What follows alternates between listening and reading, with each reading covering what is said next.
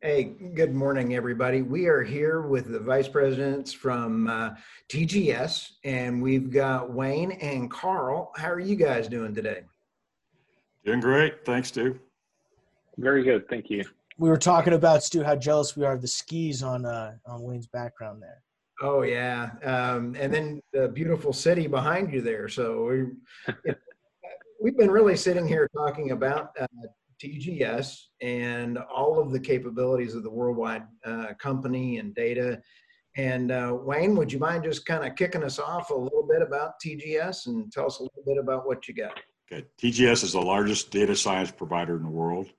We've got data ranging from magnetics all the way up to seismic data, including a significant well log database in North America. We are about 500 people at this point.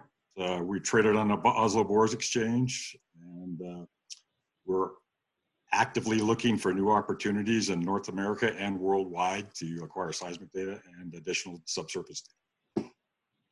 Fantastic. So as we go through this, seismic data and lowering, getting the cost, there's regulations, there's getting all the data. And as we were talking before this interview, Carl, we were kind of talking about well data and the products that you guys do around there. Could you give me a little bit of a heads up on your layering of the subsurface and some of the things that you guys take a look at? Certainly. So like Wayne pointed out, TGS is the largest geoscience data provider in the world. So we cover geophysics, which is primarily seismic data, and imaging technology and related inversion, attribute work, that kind of stuff. We also cover geology, actual well logs, measurements of reservoir properties in the well as wells are being drilled and logged, and then engineering data. So that includes what steel is in the hole, that includes information about the production streams and pressures and stuff like that. So you have the most complete assessment of the subsurface, which helps you understand the relationship between the reservoir and its properties and the ability of a wellbore to produce. Yeah, and Carl, I think it's really interesting. One of the big things about data, I think that anybody who's logged on to any sort of, if you're based in the lower 48 here, any oil and gas commission, specifically Colorado, you know that the data is sort of spotty. And you guys, can you give kind of an overview of the difference between the data availability that you guys work with? Because I know you mentioned something about the difference between onshore and offshore. I thought there was kind of I thought it was a really cool difference. Sure. So onshore, especially in North America, with unconventional development over the last 10 to 15 years, you have a lot of data available. There are a lot of wells being drilled every year. There's a lot of data being acquired. The problem is that the data is fairly inconsistent between wellbores. So there's different amounts of data and different data types available for each wellbore. So the good thing is you have a lot of wells. The bad thing is the data is kind of inconsistent. Now, comparing that to offshore, you obviously have a much lower amount of wellbores, a much lower number of wellbores. But the data that's acquired for individual wellbores is a lot better, and it's a lot more standardized. So you're looking at different problems for onshore versus offshore that you kind of need to tackle in different ways if you want to make sense of the data that's available, especially in a data science type of way. Yeah, I think it's super interesting. And I know you see in your guys' website, you guys are the official reseller of actual offshore data from the federal government as well. So that's got, the data's got to be extra good then. And it is extra good, trust me. And we were chatting earlier as well as about the worldwide governments that you work with. Some of the governments have tools or don't have tools. Could you tell us a little bit how you guys work with the international governments in different areas? Of course. So in general, I think our approach is to provide the most complete picture of the subsurface available. So we will try and source all the available subsurface data for a specific area of interest. So internationally, with hydrocarbons being owned by national governments, that often means that the data that's produced in association with hydrocarbon exploration is also owned by the government. So they manage that data, they make the data available to operators, but they struggle with the same problems that operators will struggle with: data management. How do you integrate that data. So that's something where we can help out just from a pure data management perspective, like managing a national data repository, but also working up the data from different vintages to a consistent data set that then can be shared in a bid round or that operators can have access to, and also that national governments can have access to better understand the resource potential in specific areas. Oh, cool. Wayne, you're also in charge of North America. So as part of North America, I think you had a great thing on ground truthing. Wayne, could you tell me a little bit about what you call ground truthing? Sure. It's, seismic data is in itself, it's as accurate as it can be, but the more data points you can get when you're interpreting data or seismic data is that much more important. So what I like to call ground truthing is when you drill a well, that's actually real world. And it's a true data point where you've actually drilled through a certain sedimentary layer and you know you've hit it and you know what depth it's at and all those neat things. With a seismic section, there's a little bit of guesswork going on. So what the well logs do when you combine them with in the seismic data processing is that they will ground truth that seismic. That's kind of what I mean by ground truth. You'd also mentioned, Wayne, that it had you're working up in Prudhoe Bay, up in Alaska, and you've got them all over the place.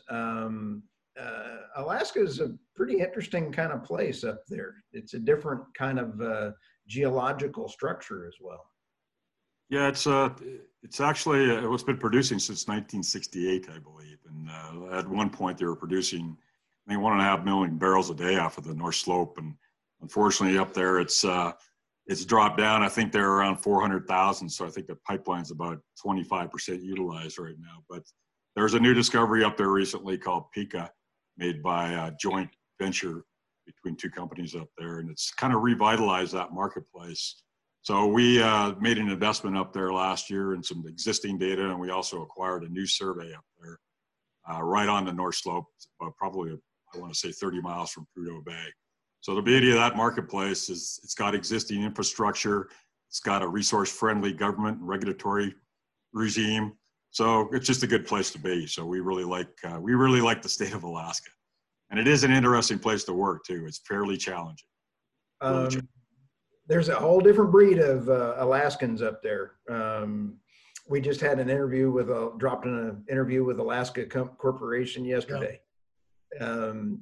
But as you mentioned, well truth, and you take a look at the data the data sets that, like, out of Prudhoe Bay area, Carl, you were talking about AI and how AI, when you take all your data sets, can you tell us a little bit about how the AI function fills in the holes?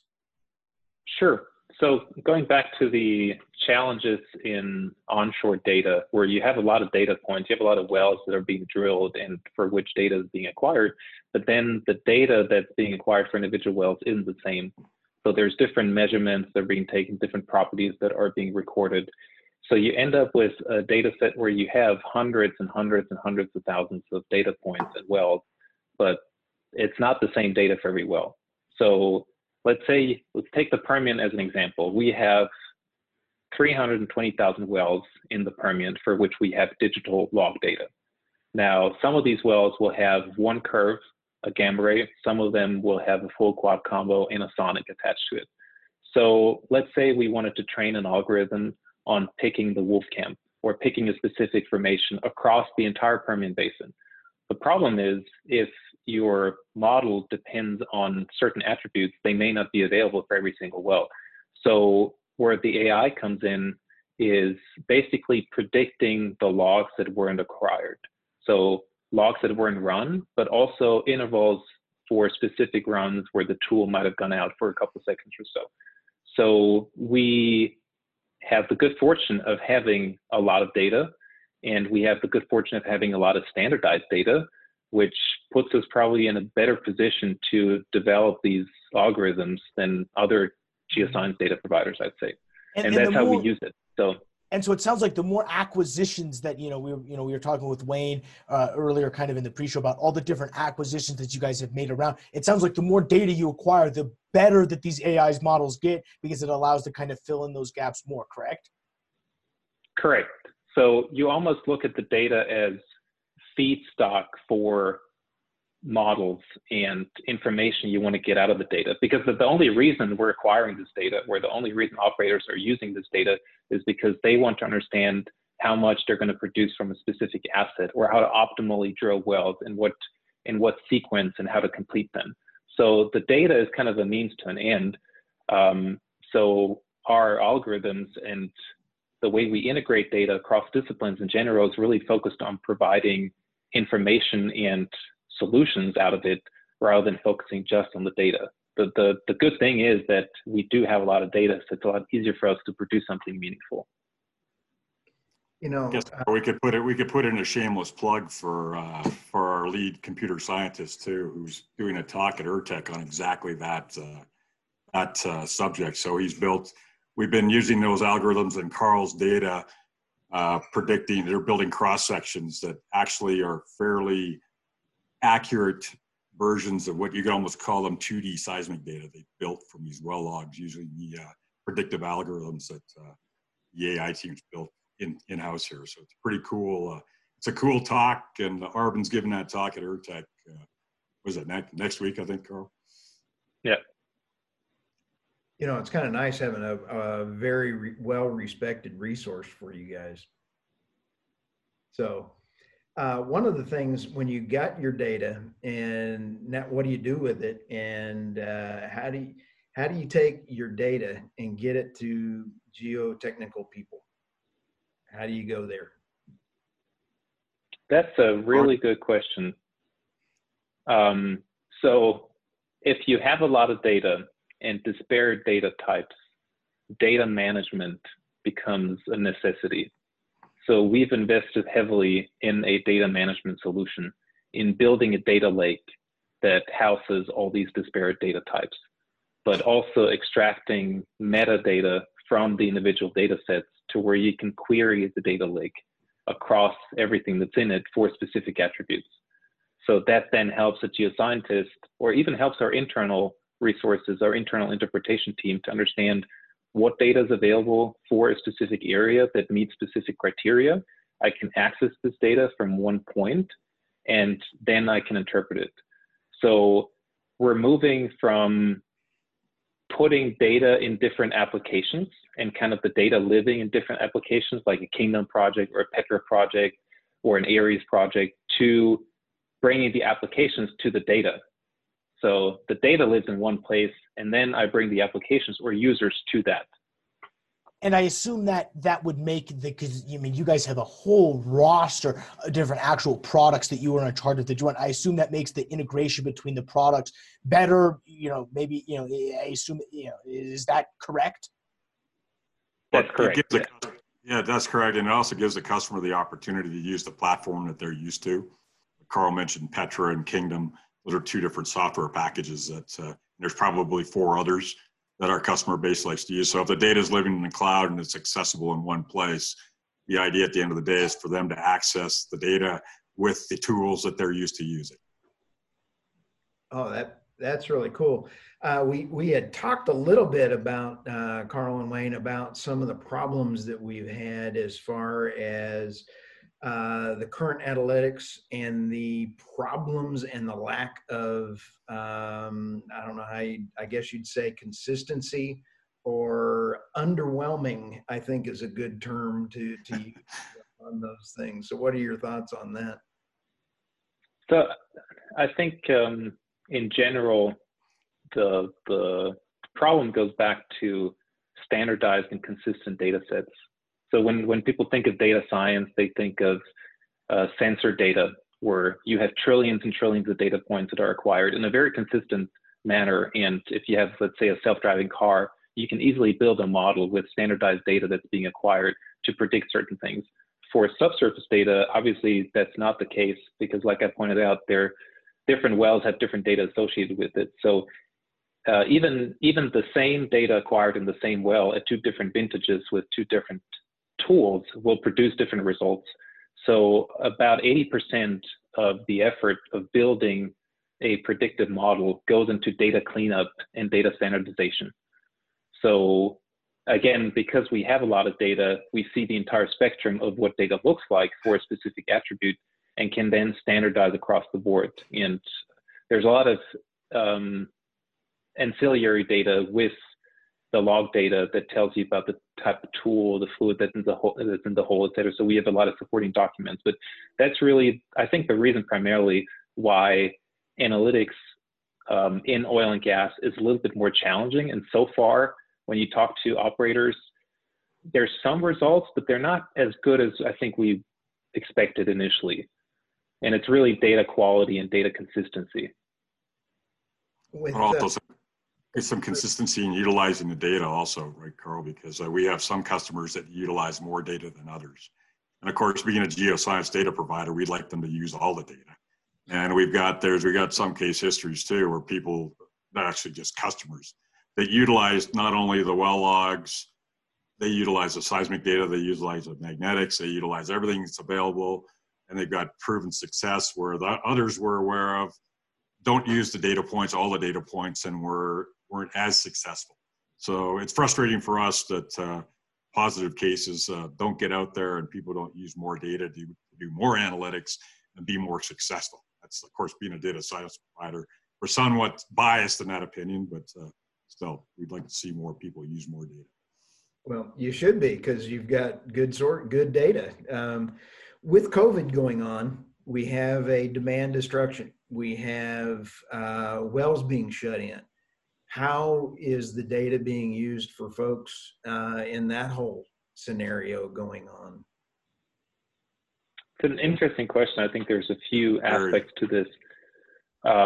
If you look at the last downturn, for different reasons, but if you look kind of the 2015 area, I think most of the efficiency gains back then were from reducing vendor pricing, like negotiating better contracts, driving down costs, like actual costs related to drilling, to fracking. I think we've squeezed as much as we can out of that. So this time around, efficiency and performance improvement and profitability improvement will really come from better subsurface knowledge. So it'll come from optimizing the reservoir or optimizing a specific wellbore for a specific reservoir condition, rather than cost control on completion services. So that's obviously something that we support greatly and we believe in. And like Wayne said, there's a lot of case studies where people that manage to integrate data really well and to use all the available data actually do perform better. If you look across the board in something like the Permian Basin, you have a good asset base, you have a good resource base. There's definitely players that have worse acreage but do better than their peers. And it's often related to making better use of all the available data. So I think that's something in this downturn that will help us down the road. The other aspect is just being able to access data and share data remotely, where our data lake is in the cloud. So if you want to access it from your phone or your laptop or from the office environment, performance largely depends on your internet connection and not where you're located. So that's another thing I think that will actually enhance how people are interacting with data. You want to be able to share that with somebody across the world who might be using a different software package, and the data lake really enables that. COVID's kind of changed how people are working from home. So I think that's an excellent point. TGS is COVID changing, I think, is something that your marketing folks might want. Wayne, and then we're going to toss it over to you for last thoughts, and then we'll go over to Carl, and then we'll have Michael close us out. So Wayne, give us an open-ended question. What are your thoughts? Open-ended question, what are my thoughts? That's dangerous. Generally, I think going forward, with the continued, like you said, you get back to COVID and the demand issue, right? You're seeing a lot of bankruptcies. in the industry right now, and that's they're leveraged, and they probably tried some things they shouldn't, and they're trying to figure that stuff out. What I see is we're going to have a what's a good way to put it, a break, I guess, in capital investment in the oil and gas industry. So they're going to be driving to be more efficient with the existing assets they have. So I think that bodes well for us, in my opinion. I think that being the largest data provider in the world, we think that there's going to be a lot more analytics going forward, and that's going to be good for us at the end of the day. So we hope our customer base thinks the same way. It's kind of where we're at. All right, final thought from me. I'll give you, since Wayne kind of touched on the financial conditions or boundary conditions of the market, I'll touch on something else. What I've seen change over the last, let's say, 5 to 10 years is what people expect that data should be able to do for them. So I think there's much less patience for things that don't work seamlessly, that aren't intuitive. And it's probably driven by technology that everybody uses in their everyday lives. So if you use any app on your iPhone or iPad or whatever it is, everything kind of works seamlessly. And you can quickly tell if something is not a good experience. And that really translates to how people want to use geotechnical data as well. So if things are clunky, if data loading takes a long time, if data doesn't connect between software applications, there's much less patience for that. And I think that's something that we as a company, that everybody in this data and data management and geoscience space can capitalize on. So our goal is to enhance the customer experience in terms of how data is being used, because with fewer resources on the customer side, just fewer bodies being able to prepare this stuff, we need to make sure that they can use everything seamlessly across the entire infrastructure and ecosystem that they have set up, and also globally between different offices. So that's one thing that I think is going to accelerate is just how people want to use data, and the fact that they're going to have much less patience for things that don't work as well as they should. Yeah, fear and financial stress can sometimes be the biggest and best motivators for these companies. So no, I think you guys put it on. You guys put it best. I think you guys are in an insane position to capitalize on some of this to go forward. I mean, I speak for Stu, man. We learned so much on this. I think this is, talking about. I mean, if you need data, specifically subsurface data, I mean, I think the answer is clear. You guys are the winners. Stu, I mean, I've had so much fun on this. Really appreciate you guys stopping by and getting to educate us a little bit. Hey, thank you, Michael. Thanks, Wayne. Thanks, Carl. You're very welcome, gentlemen.